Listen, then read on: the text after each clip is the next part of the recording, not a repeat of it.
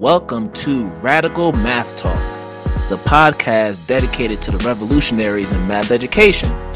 I'm your host, Kwame Sarfo-Mensah, and on this podcast, I will highlight the incredible educators who are reshaping, redefining, and decolonizing the way that math education is taught in our schools.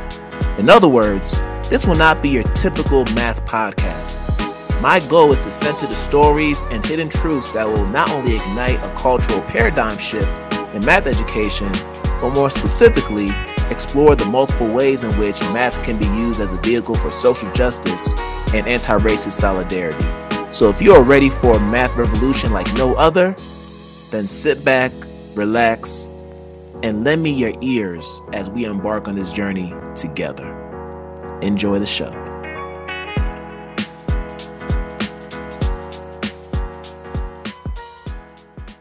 What's going on, y'all? Welcome to another episode of Radical Math Talk, the show for the revolutionaries in math education. I'm your host, Kwame Sarfo-Mensah. And as always, if you are coming on to this podcast and listening for the very first time, I welcome you and I hope that you return after this episode, which I know you'll like, for future episodes and more content. And if you're a returning listener or viewer of the podcast, as always, I welcome you back, and I hope that today's episode is one that you find informative, enlightening, and, of course, insightful. So, before we introduce our newest guest, just a reminder, if you are tuning in from YouTube, make sure you hit that red subscribe button if you love what you see. This will allow you to get future notifications for new episodes of this podcast.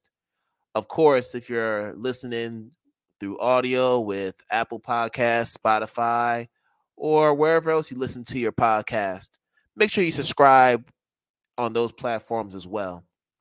And then, of course, for those who have been inquiring about how to contribute monetarily to the growth of this podcast, we do accept donations through Cash App and Venmo. So if you are on Cash App or have it on your phone, you can hit up our handle, which is $ID Talk for Ed. And then if you're on Venmo, our handle is at KWAMESM. That's at KwameSM.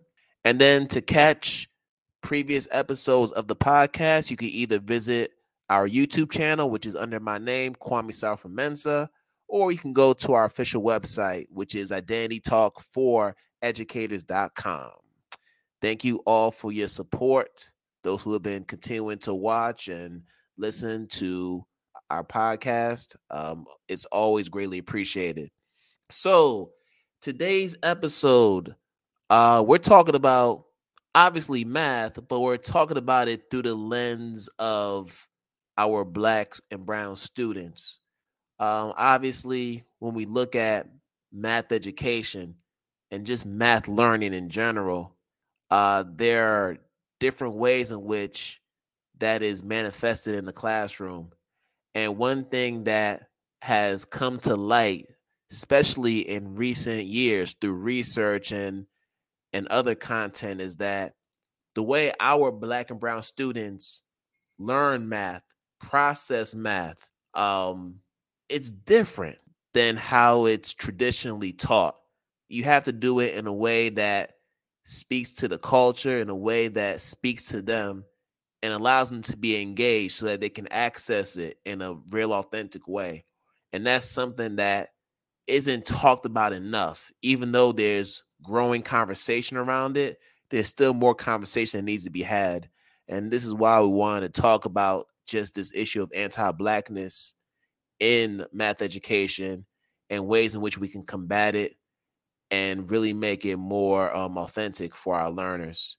So to help us with this conversation, I want to bring on a brother who's doing some phenomenal work in this area. And yeah, I'm just excited to have him on. So I don't want to waste too much more time. So let's bring on the good brother, Dr. Nicholas Ortiz, to the podcast to talk with us about his journey, his work in academia as it relates to math education, and how we can really combat this anti-Blackness issue that we're still dealing with in our math classroom. So let's bring Dr. Ortiz on for this conversation.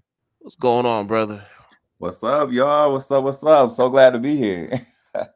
Yes, sir. It's an honor to have you on, man. How you feel?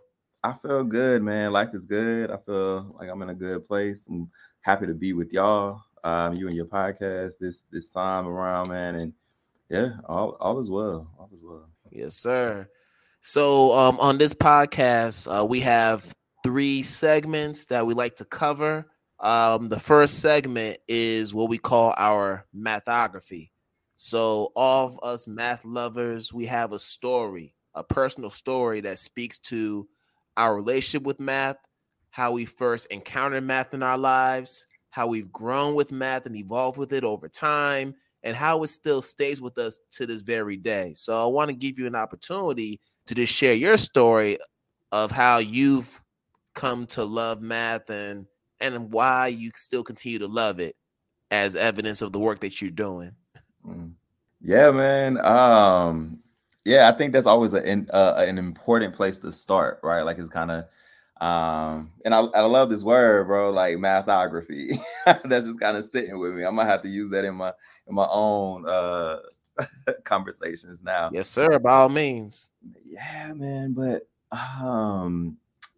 yeah, I feel like this could be a really long story, or this could be a really short story, you know.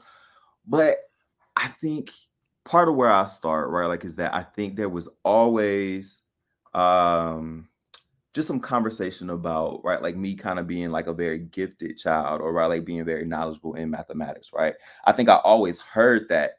But what I also heard in that conversation, or in that narrative, was that it almost seemed like there was somewhat of an anomaly for that to be happening, right? Not only were people like telling me that I was like really good at math, but it was like it was almost like it was a shock to them, right? Like, and I think that always kind of really gauged the way that I knew there was something interesting, but I didn't have the language for it, like when I was growing up, right? Like I think Mhm. um it was very present, but I think I just, like I said, I didn't know, um I didn't have the language for it all the time, right? I think yeah, like we moved around a lot of times, a lot of different times, like kind of growing up. I went to a lot of different elementary schools, a lot of different middle schools, a lot of different high schools, all within the metro Atlanta area. But like just for various reasons, right? Like just being enrolled in different places. But each time, right, like there was always like kind of this, at least eventually, right, like I would be here like, oh, this boy is real smart, this kid is real smart, all these different things, right? Like, and it's very interesting as I kind of was enrolled in different schools that had different demographics, right? Like what that looked like Yeah. to be like in a totally black school, that like, oh, you're coming in being like this really smart black kid, and also what that meant to be in like really white schools, like coming in as like this really gifted math student. So yeah, like that was always a part of it. I'll also say, right, like that I think within my trajectory of math learning, like black women in particular were always very present in my lives, and kind of helping to cultivate this math genius, if you will, right? Like I've always had a lot of black women teachers, and they were definitely some of the ones that like took on more hats than just the I'm just here to get a check, right? Like Yep. it was very much, right, like a pouring into a mentoring, right? Like, and I think that made the difference in the way that I experienced mathematics, right? Like, and I think that always was something that I'm like, I have to take that into my own teaching, and when I interact with children. Just to kind of give a bit of that, right? I remember eighth grade, Miss Allen, right? Like she was this black woman teacher that I was taking in algebra. Um, because I was again on this advanced track taking algebra in the eighth grade, and one of the things that I just remember about Miss Allen was, like, she had this group of black students coming up to the school on Saturdays to Yep. learn. You know what I'm saying? And it was like for no other reason, right? Like we didn't get any accolades out of it, right? Nothing else. It was just like, like if y'all are going to be prepared, right? Like I don't have enough time to really get this done within our current trajectory, right? Like, so y'all got to come on these Saturdays, and that was it, right? Like, it wasn't like a penalty, right? Like, it was nothing else she could really do. It was just like we were that motivated to learn from Miss Allen that she had a group of Black students coming up to the school on a Saturday. And it was like, Wow. there was something that was so rich just about that. And that we knew, right? Like that she helped us to learn to love it for ourselves. We were doing it for her, but then we were also doing it because it meant a lot for what came next in our lives, right? Like, and she helped us to kind of to explore that and to kind of take that on, right? And I think about even like my high school teacher, right? I always like I'm having this conversation and this Black woman, right? Like this Black woman teacher, and like we having this conversation. And I'm telling her that, yeah, I just want to be lazy during my senior year. I don't want to take AP calculus, I want to have this senioritis. I want to chill. I'm thinking Right. she's listening. We're having this conversation. When I tell y'all, the next day I walked into her class, she had a brand new schedule fixed for me. And she said, "You're taking AP calculus." And it was like, at that point, I can't even argue. It's like, it's like she knew that I had the ability to do it. I think there was a lot of it, though, was just I didn't always believe in myself, right? Like, but I think she saw something in me that again, I was still trying to place my finger on, and she kind of helped me to realize that. So that was beautiful. I thank God definitely for teachers like that, because I think it makes a world of difference, like when you have that as you're growing up. Because I say one of the last big moments in my just my trajectory, I've been teaching for about I taught high school for about 4 years before going back and doing my PhD. And I had this one professor, man, like I needed to take a math content course so I could, be have enough graduate level credits to be able to teach at a community college. So I was going back, like during my PhD, I'm like, okay, I'm gonna pick up this one extra graduate level math course so I could teach at the community college just if I want to, right? Sure. And man, I never forget, man, this white woman professor that I had, she said, I told you at the beginning of this class that I didn't think that you had the mathematical background to be taking my course. And it was like, dang, man, like, in that moment, right? Like, she caused me to doubt everything that had been poured into me up until that point, right? Like, all the work Wow. that those teachers had poured into me, even the fact that I had already been teaching for so long, you know what I'm saying? It was like, dang, am I really supposed to be here?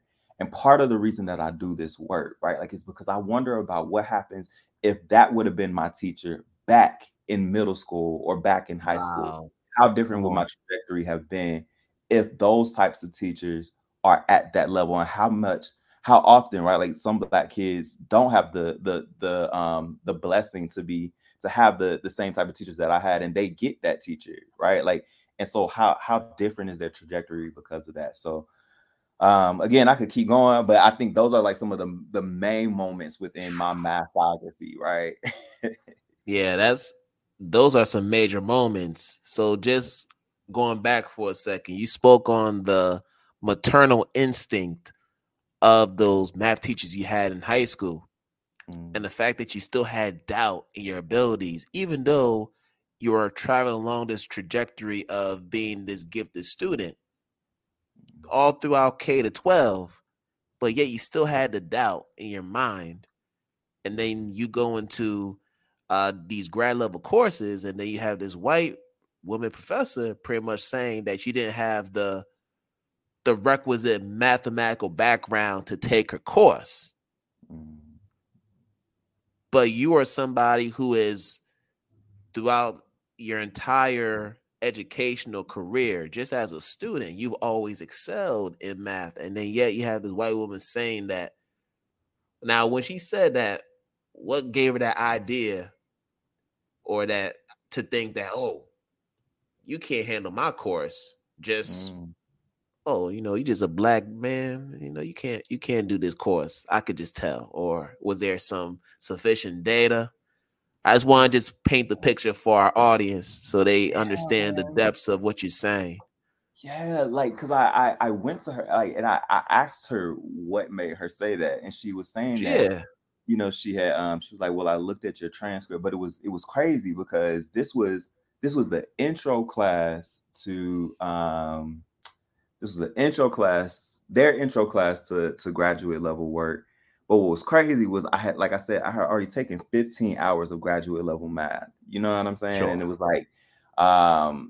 and so, then my question was like, is that commonplace for you to go look at all your students' transcripts? I was like, that seems like that's a lot of work to be going. For And you real. know what I'm saying? Like for Yeah. you to even pull up the transcript or to go the work of finding that student's transcript, right? Like when, you know what I'm saying? Like you weren't doing any advising. It was just, and I think the only thing that prompted her to do that was because, one of the things I had always learned from from my teachers, right?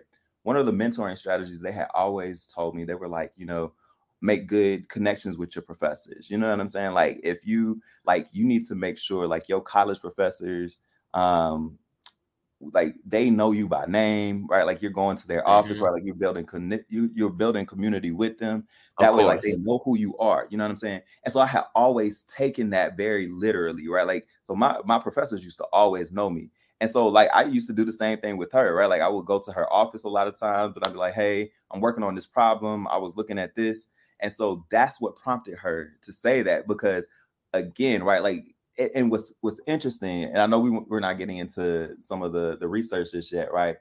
But the way, right, like that we think about like how Black students navigate, particularly like higher education spaces, right? Like so part of what I had learned as like a navigational capital, right? Like how do you part of what had always been told to me by my mentors was how do I interact with professors? So the way that I had learned to navigate, right, like post-secondary environments was clearly like something that she disapproved of, right? Like she was like, why are you coming to my office this much? And why are you trying to have this many conversations with me? And it was like, it wasn't that I couldn't do it. It was the fact that, right, like I had always learned that I'm supposed to be in constant communication with you, right? Like, so there Right. was like that tension between what does this look like? How does this really get taken up? And like how that even caused her to doubt my ability to be able to do it. So it was interesting, man. It was interesting. That's really interesting because what's so weird is if you weren't a brother, right? Mm-hmm. And you were doing the same thing, my guess is that they wouldn't have had that interpretation Mm-hmm. of you coming to the office hours asking questions because that's something that good students do. Mm-hmm. At least that's what I was taught. You Exactly, know, if man. you're a student and you're in the lecture hall, you have no idea what the professor's saying. They're the ones who encourage you to go to the office hours. There's a reason why office hours are available. So if you're going there, it's not even so much a case of you're incapable of doing the work or you're struggling. Sometimes it just might be, no, I want to kick it with the professor because Exactly. I'm trying to show them that I'm invested and I'm interested in what their class is and what Mm-hmm. they're doing.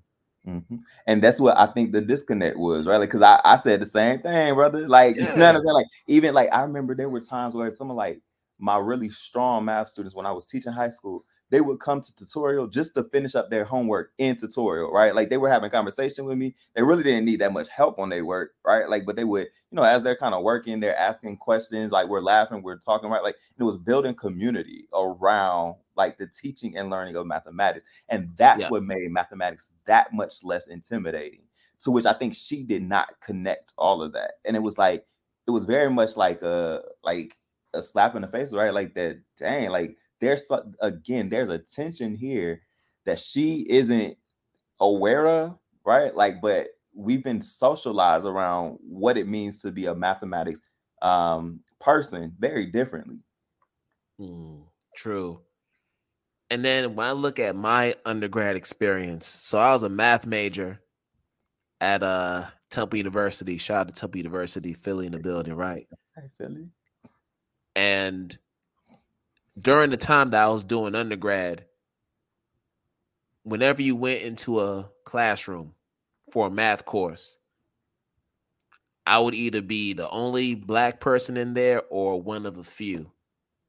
I didn't have any black math professors in my 5 years of undergrad. None. They were either, white or Asian. That was it. Did no black no Latinx professors. And I always found myself trying to find community with, my black classmates, whoever they were. I try to befriend them, and we just, work together to try to get through these classes. Definitely. But I always think to myself, if I just had black professors in a few of them, not every class, but in a few of those courses, Right. I definitely would have fared better. At least one. At least one. I would have fared better during my Yeah. undergrad years because, man, when I say it was real, the struggle was real. Like, but I don't want to go into details with all that because I want to make sure we focus on you. So, during your undergrad, you had a good amount of black professors, or was it kind of a diverse mix? So during undergrad, let me Yeah. think. So the way my degree was set up, right? Like I was in math education. So my degree, we took a lot of the same courses that the math students would take, right? Like, but then I also took education classes, right? Like, so my senior year, like I was taking education, particularly in math education courses, and so I had a few more black professors, particularly within the College of Education. Within the college, within like the math department, I'm trying to remember. I'm trying to think back, man. I don't think within the math department I had. If I had any, none are standing out. Yeah, I don't think I did. Not in the math department itself. Nah. Interesting. Yeah. But we'll definitely get more into that as we move on to this next segment. So show your work, right? These are the 3 most popular words you'll hear out of any math teacher's mouth. Show your work. You're bringing up some work to get graded for your teacher. They check it. They see that there's what they deem as a lack of evidence, a lack of mathematical thinking.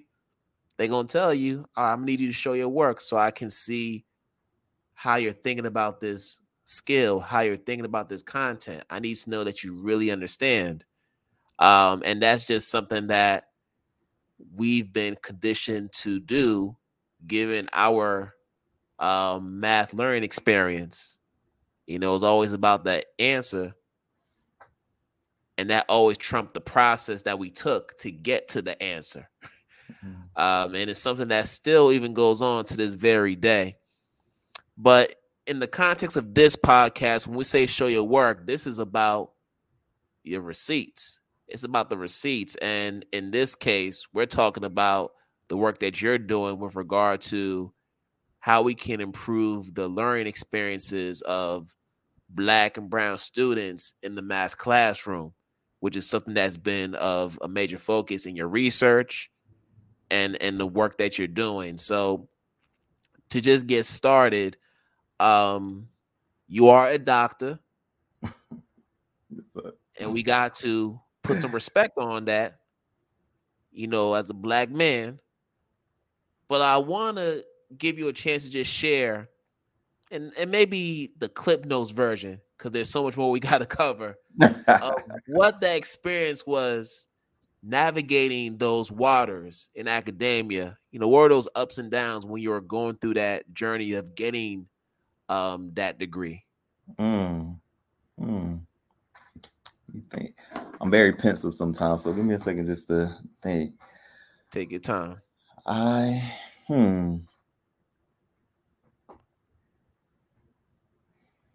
if you're still with whatever university, and this is a question that you can't answer, I respect that as well. Cause I want to make sure you keep your job, brother. So hey, listen. I think sometimes they need to hear it though. But no, I'm not with that university. Cool. Just making sure. I think, man. I think one of the. I don't know, man. I think it was just the best way to kind of explain it, right? It was just a learning experience, and I think there was so much of it like where I was, black people were only, I think at most, I want to say like 3.6% of the population, which it was a really big school. So it was like you really felt that 3.6%, right? Like, and I think um that really that really made a difference, right? Like coming from Atlanta, where like I was very much socialized around like just a lot of black people, right? Like Yeah. my high school was like 99% black. You know what I'm saying? Like the school I taught in was like 99% black. And it's just like being like just being very much in like these black spaces for so long, right? There was, I think maybe that was a part that I was kind of missing, was right, like um just being around enough black people, right? Like I think that was like I definitely felt that. I think just even outside of like the schooling context, right? Like so I'm mind you, right? Like I'm leaving Atlanta to go to this place, the school, right? Like to kind of be to get this degree, right? Like, so there's things you give up like during that, right? Like so you Of give up, a course. lot of times you give up like comfortability, right? Like Mhm. I grew up, like I'm a church kid, right? Like I grew up in the church. um One of the things that was like a really big thing for me, right, like was that it was like, how do I stay grounded, right, like in like my Christianity, in a place, right, like that has a totally different church, right? Like I don't even have like a traditional black church, right, like to attend, right? Like so Sure, it's like sure. when these things get difficult at school, how then do I kind of still, you know, kind of navigate them, kind of deal with them in a way where, right, like my support system now has shifted or has changed, right? Like, so I think that was a part of it. I think another part of it was just that, when you call back home, right? Like I'm the first of my grandmother's grandchildren that's doing a PhD. You know what I'm Oh, saying? Like, wow. and there's Yeah, that's big. yeah, yeah, man. Like, not too many of us are college graduates in general. You know what I'm saying? So it's like, I'm calling home. I'm talking, to my mom, to my family, to my siblings, right? Like, and just kind of saying, right, like how difficult some of these moments are, right? Like, and they're like, you smart, you gonna get it, it's gonna be all right. You know what I'm saying? Which is comforting, but it's like there's a level. I think what was maybe like a difficulty was that I couldn't find the words to communicate to them necessarily the the kind of, to some degree, right, like some of the turmoil, right, like that the PhD puts you through, right? Like, so like it was like, I'm kind of, I'm bent into them, right? Like, but like when you're not able to fully describe all of what you're feeling, all of what you're kind of going through, right? Like, because they're just unfamiliar, So I think Sure. that was a tension for me, right? Like, and that they really just didn't, like I couldn't communicate it as well, So I think that part, right? Like, and I think um kind of going to some of the ups though, right? Like I did find my community, right? Like I was president of the Black Graduate Students Association at my undergrad institution, um, which was also, right. Like, so it was interesting to some degree, because when I was doing my doctoral work, right, like this was around the time of Mike Brown and some other folks kind of Wow, getting man. killed. You know what I'm saying? Like, so Yeah. that being like, very much some tension around the university, right? Like, and then also, right, like I'm in Texas at the heart of Donald Trump getting like going on his campaign trail and then getting elected, right? Like, so it was very much, right, like how do you kind of grapple and kind of internalize some of these things that are happening out there, but I still have to write a dissertation. You know what I'm saying? It's like, how do Mhm. I wrap my head around all of this? And how do I still feel safe, like in the That's midst of right. all of this, right? So I think that was a part of it. But like I said, like I was able to find some community, so I appreciate that. And again, I had some folks, right? Like I think part of what PhD and doctoral work kind of helped to introduce me to was like some really close colleagues and really close friends that um I think you find your crew of other black like academics that are kind of going through some of the same stuff, right? Like, so they kind of understood what I was going through, and we also supported each other, right? Like, it was like a peer mentoring type of thing, right? So Mm-hmm. that was a part of the beauty in doing this, right? Like, it's like, man, now, like, even the grant that I have now, right? Like, is that um 4 of them I met during doctoral work. You know what I'm saying? So it's Wow. like Yeah. it's like it's such a beautiful thing in that regard. But yeah, I think uh, just something a bit more maybe like tangible to the program. I think what I had to learn, right? That my work is very specific towards thinking about like what teaching and learning means for Black children, right? And I think there was a part of me that was kind of scared or timid about that for a while, right? Like it was like, oh man, people are gonna call me racist, or people are gonna, like say these different things, right? Like, but I Sure. had to kind of reconcile this idea that, right, like there's so much that we still don't know about what is going on with these children and learning with mathematics, right? And there's still so much work to undo, like some of the deficit narratives that people put out about Black children in learning mathematics, right? Right. Like, so I'm like, this is the work that is necessary, right? Like, so there was a there was that, and yeah, man, like I'll pause there, but like those are some like the big things, like just like as you mentioned, like some of the ups and downs throughout the program. But yeah. Yeah, I know there's so much there. But you did mention this new project that you're working on. And I think it's through the National Science Foundation, if I'm correct, right? It is. Yes. And let me make sure I get this title right. So the title of this project is focusing on examining Blackness in post-secondary STEM education through a multidimensional, multiplicative lens. So that is a mouthful. So for our audience who may not be in that academia realm, can you Mhm. break it down exactly what the focus of the project is, and what do you and your team of scholars and colleagues hope to accomplish with this project? Yeah, man, I appreciate you for reading the name out, because I was like, let me let me get all the words to it again. It's still so fresh, still so new. Nah, but yeah, it's a beautiful just endeavor, right? Like, Yes. and pretty much what we wanted to look at, right? Like, it was kind of born out of this idea, right? Like, that a lot of times, right, people will kind of read Black people in particular, right, like it's being very monolithic, right? Like, it's like, well, Mhm. we understand Black students are struggling with STEM education, right? Like, so let's just give them this one set of tools. But I think part of what we want to look at, right, like, is like, how do we nuance Blackness in a way that says, right, like, that all Black people are not going to require or going to need the same things to be able to navigate STEM environments or STEM majors, Yes. right? So it's like, when we talk about like this multiplicative lens, right? Like, what we're really looking at, right, like, is how then do maybe like Black people who grew up in the US, right? Like, so who we might think of like who have always grown up in the States, versus like in their at a post-secondary level, right? Like, in their majoring in engineering, how then might that differ from somebody that still identifies as Black, right? But most of their upbringing is Nigeria. It's from Nigeria, right? Like, Mhm. how then do we think about, right, like those how they're socialized in many of the same ways, but also there's some nuances in the ways that they understand their Blackness and understand navigating these aspects of this, right?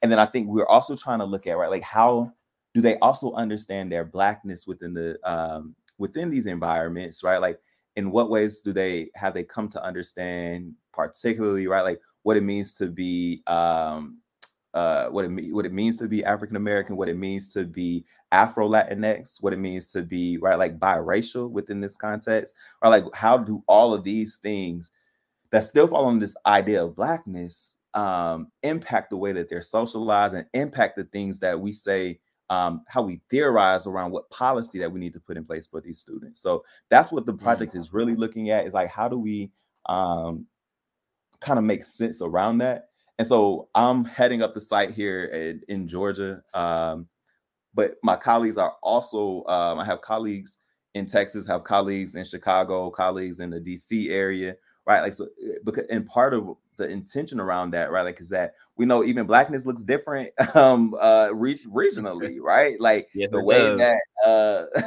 ATL Blackness looks from like North Carolina Blackness or a Texas Blackness might be radically different, right? So we're trying to look into all these different spaces and kind of really nuance and theorize around those types of things.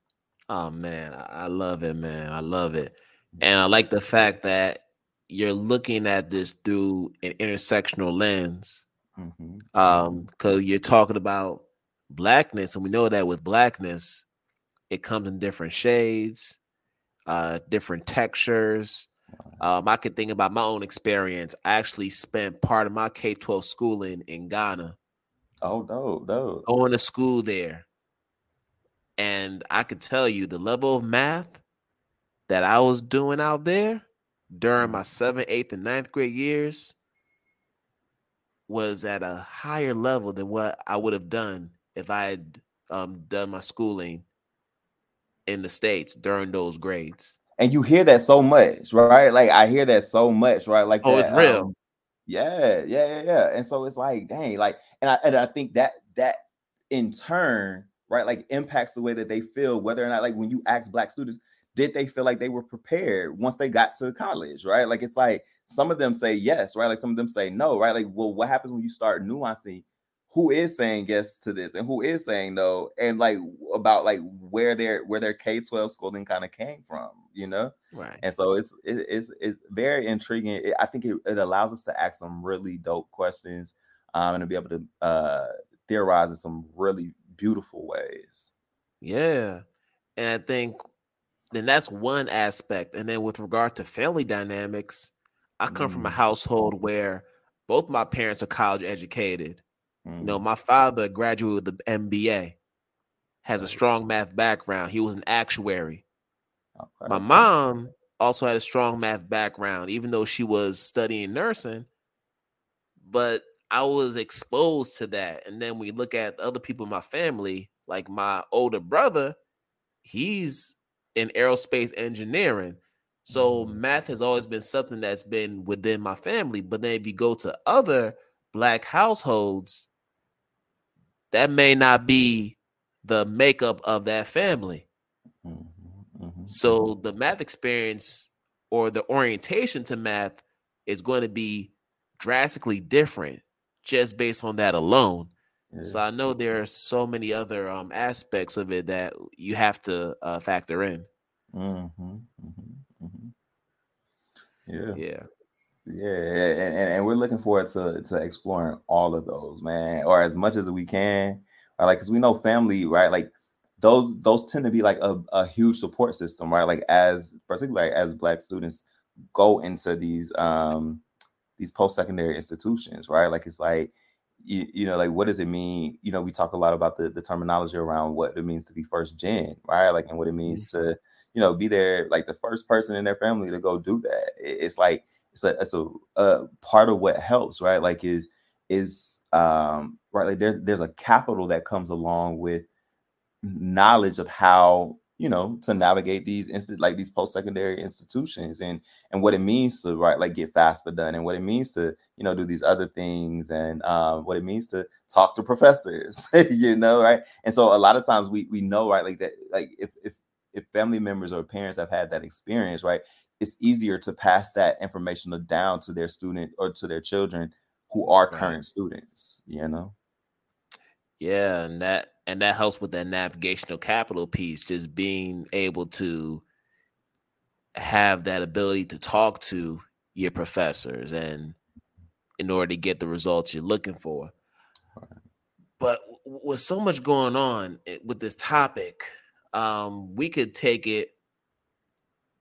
just take this topic from different angles, but I'm more interested in just the language piece.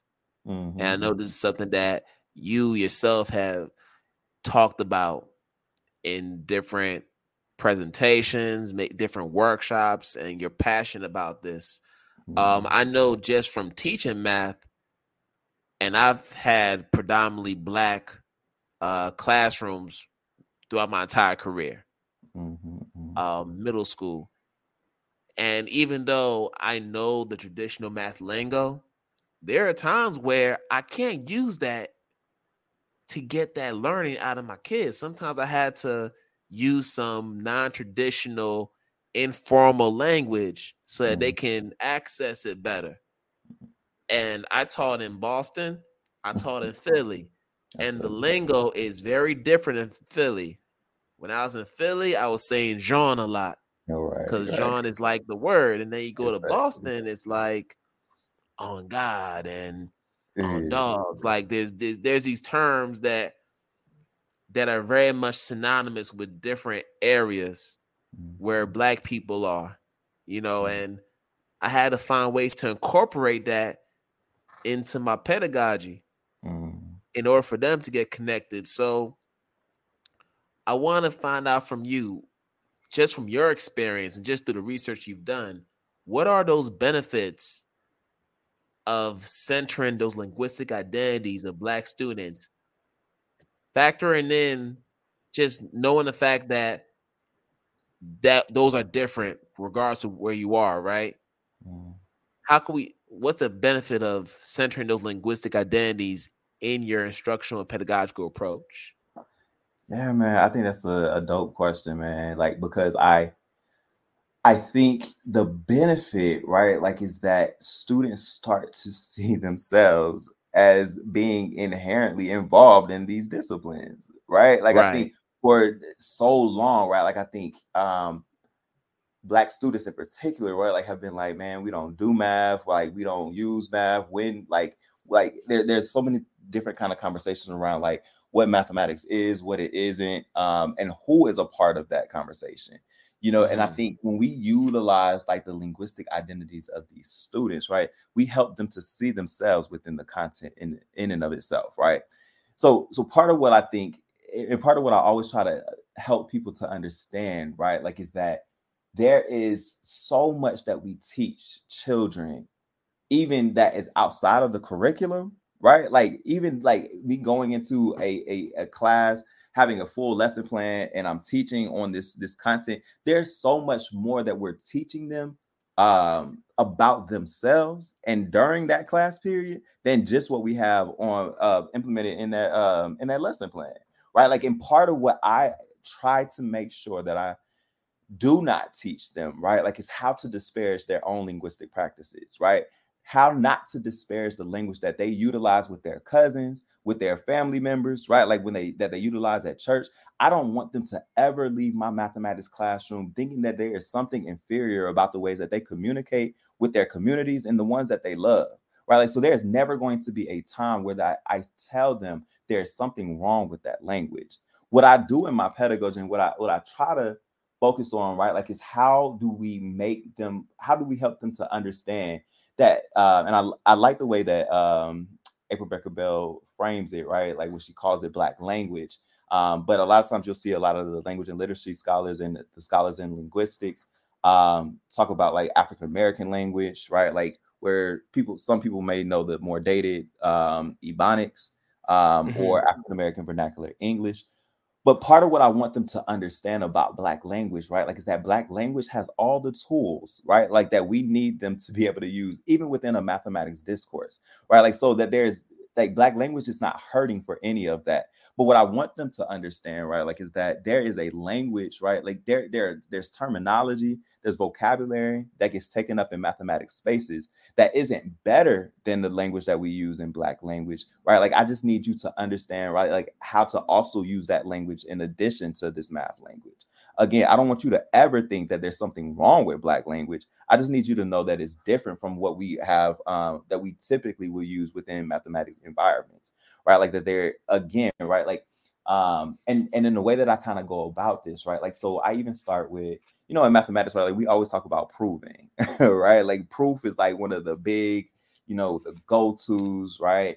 Um, and I talk about, right, like how even within the context of Black language, right, like we think about proof all the time, right? Like for a child Sure. to say, man, on my mama, on my hood, you know what I'm saying, right? Like they are trying Yep. to prove something to you, right? Like so again, when I try to, and they typically will laugh at that, But what I always want them to understand, right, like that, is that the way that we kind of teach them two column proofs, right, like that this is one form, right, like that people have said, right, like this is like how we have agreed and been socialized to think about proof within this space. Again, the way that we prove in other spaces, particularly within Black language, is no less inferior. Again, this is just a different way that you're going to prove, and this is what we're focused on today. But again, I don't want you to think that there's anything wrong with the way that we prove in other ways. So that has been a big part of it. And I think part of, again, going back to that question of what are the benefits, right? Like I think they leave there knowing a little more about the language, right? Like that they use, right? Like and the beauty of the language that we use in those spaces, right? And I think um it's so interesting to me, right? Like because I think we don't think enough about the ways that Black people love language. You know what I'm saying? This is what I always try to highlight, right? Like if Yeah. you think about the whole genre of hip hop, right? Like it was founded, right? Like and it's imbued with Black language. You know what I'm saying? And Yes. like people take Yes. it up all the time, and it's like, yo, like part of the reason why there's such an appeal, right? Like it's because I think there's this love for language, right? Like that we don't always highlight or we make explicit all the time. Even if we think about, right, like the first um Black Nobel laureate, you know what I'm saying? I think Toni Morrison was the first the first woman as well in the US, but don't quote me on that just yet, y'all. But she is the first Black Nobel laureate, and she's got it like she literally uses Black language within all her novels. You know what I'm saying? Like, so how do Yes. we have a canon of Black literature, but then we still think about like how decadent, how inferior, how inappropriate, how wrong Black language is, right? Like there's never a time that we should be teaching children that, right? Like, and I think um again, right, like even within the context of mathematics, right, like if we want children to be able to discuss their ideas, to engage in mathematics discourse, I'm never saying, right, like that a student, right, like these students should never know the language of coefficient. Like I need you to know what a coefficient is. I Of need you to know course. what an asymptote is, right? But as you are engaging, right, like part of what we want in math education is for students to be able to conjecture, right, like to be able to explain their thinking, right, like to be able to critique others' ideas. Part of what I help them to also understand is that Black language has the capacity to be able to do all of that and more. So I'll Mm. pause there. Like if there's anything you want me to Yeah. follow up Wow. on, but like that's the that's the gist of it, man. And I'll say Yeah. one more thing too, right? Like because I think Yes. Teresa Perry, right? Like she mentions this, right, like in the Ebonics debate book, right? She talks about, right, like that language, right, like it's like this last kind of area, this last atmosphere, right, like that we still have a lot of Black shame around. You know what I'm saying? It's like she's like, you know, we've learned to love we've learned to love the melanin in our skin, right? Like we've learned to love our hair, but there's something about the language that it almost makes us cringe at times, right? Like there's a part of it that we still haven't learned to fully love all the way. But there's something Mm. so Black about the language. And I think again, for me, if I'm having students engage in mathematics, right? Like if I'm having them engage in mathematics discourse, I have to know that Black language is going to pop up in those conversations. And again, I want them to know that is valuable, that is beautiful, that is appropriate, right? Like I want them to know all of these things about the language that they use and that they're able to still be able to do mathematics within the context of that language. Right. And I agree with everything you're saying with regard to that.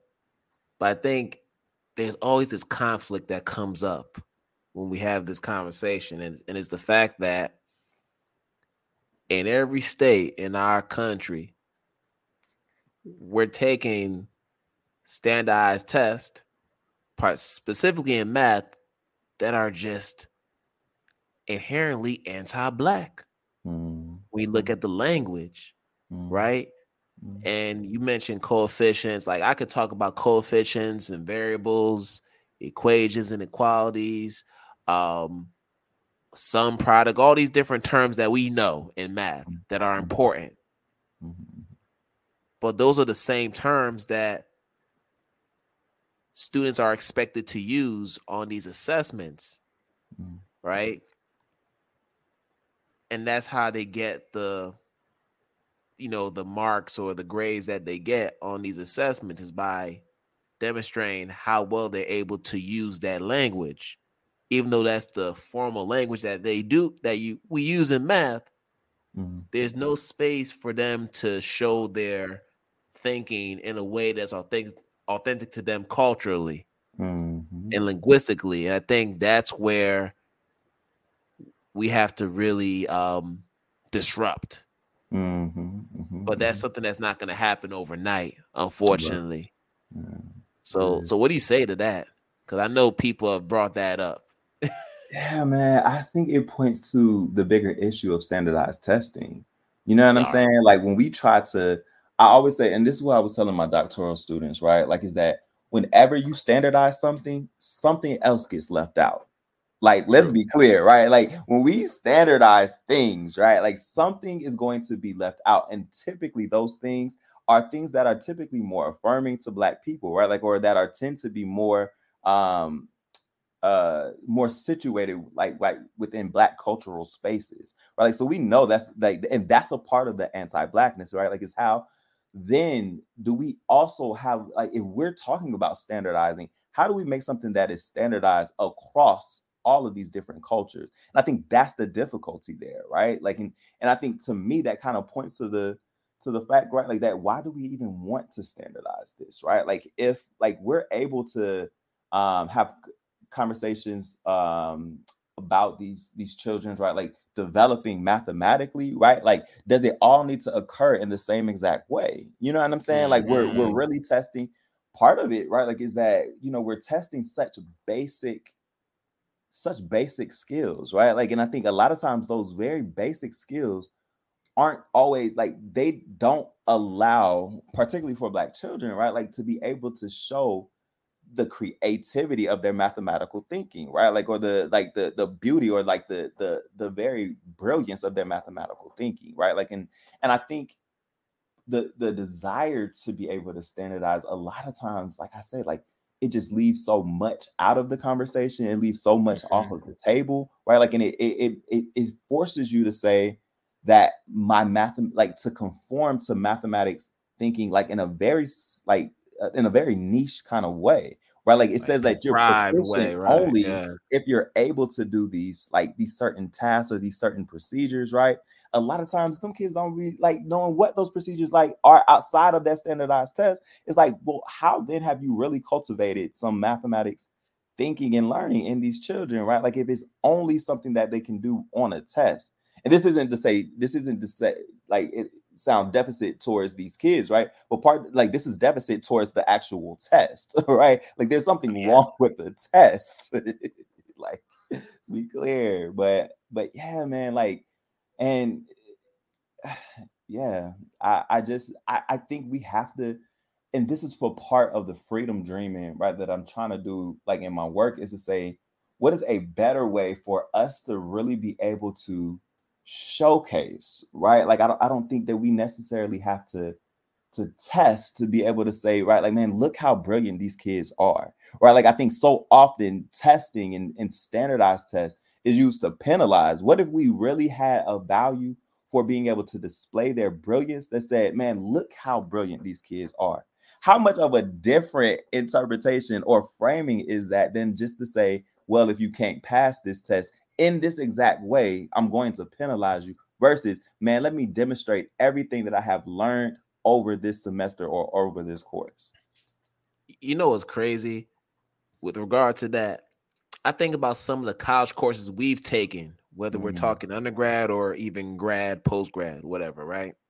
mm. In some of those courses, our final assessment wasn't even a summative assessment. Mm, It was mm. more so a portfolio of work.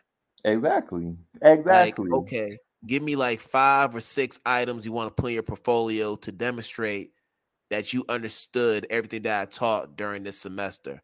I don't Exactly. understand why we can't do that. I think that's something that we can standardize across the board. Mm, mm. Let's give students the autonomy to showcase their learning. Yeah, Okay, I want you to take 2 pieces of work that show your growth in learning. exactly.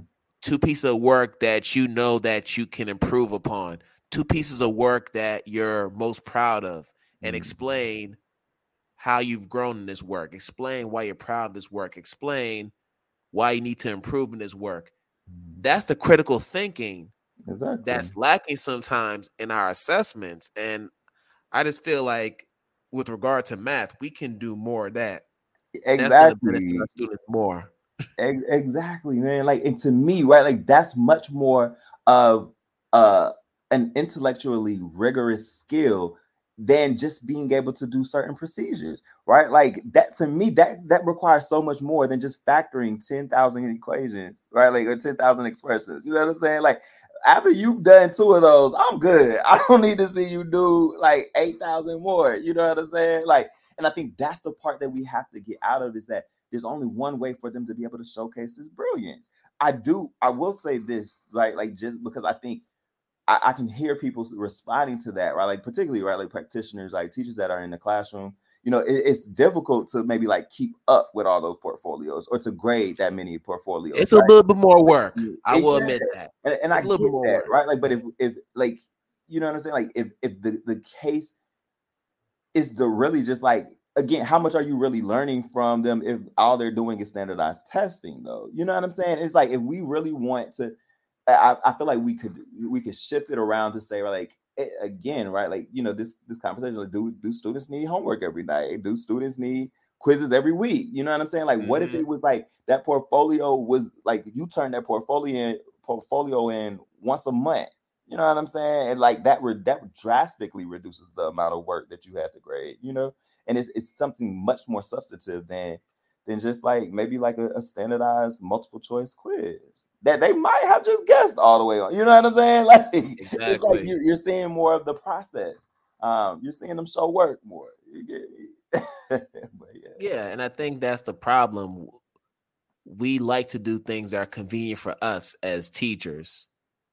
And I say that in a generalized sense, not you and me, of course, but just in general. Like, the way certain things are set up, it's set up in a way that's more convenient for us, but not always in the best interest of our students. Right. And standardized testing is just something that is, if not at the top of the list, near the top of that list. You know, because listen, I'm not going to sit here and say that I love grading. Right. But I know it's something that is necessary for me to understand how well my students are progressing. Yeah. It's something that I have to do and is necessary. And I recognize that. Do I love it? No. Right. Do I love the lesson plan? No, I do not. But I did it every week because I knew it would get me prepared week after week. And I was a much better teacher for that. Right. You know what I'm saying? So sometimes we do things that we don't necessarily love to do. But guess what?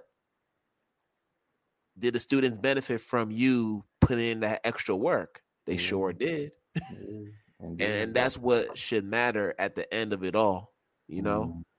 But man, we could talk so much about that, and we may have to table that for like a part 2 down the road. But I do want to make sure that I'm respectful of your time. So just to close us out, I want to do a quick lightning round. Just have a few quick hitter questions to close out the conversation.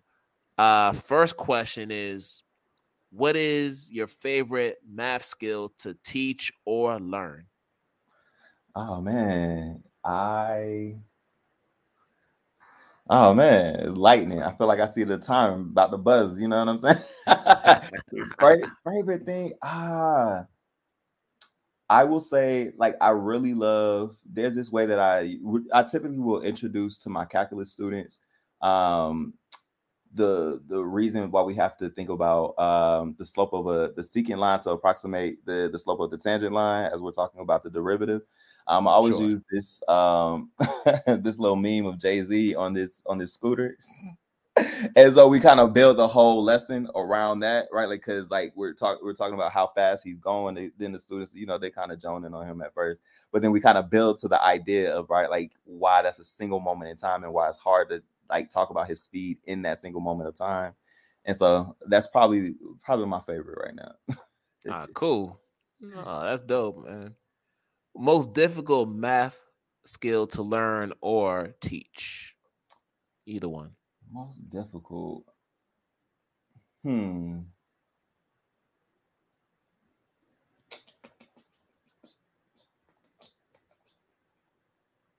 I think maybe going back to particularly maybe like factoring when A is not one, you know what I'm saying? Like, Mhm. like when you have to like, kind of do the guess and check and you kind of pairing with the outer and the inner, I think students Like can you kind of talk like polynomials, yeah, yeah, like yeah. FOIL method and all that. Yeah. So I think they want it to be immediate, right? Like, but I like the idea of saying, well, those didn't work. Now we need to try another set of factors. So I think I think part of the learning is right like that it's not supposed to be immediate. And that's what I'm teaching them and trying to help them understand. And that tends to be difficult. So kind of like going through the list of factor pairs. All right, let's try this factor pair. Do Exactly. those fit? No. Cross it out. Exactly. Nah, I feel you on that one for sure. Yeah.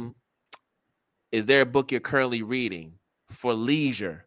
Not so much for research work, but Leisure. Um,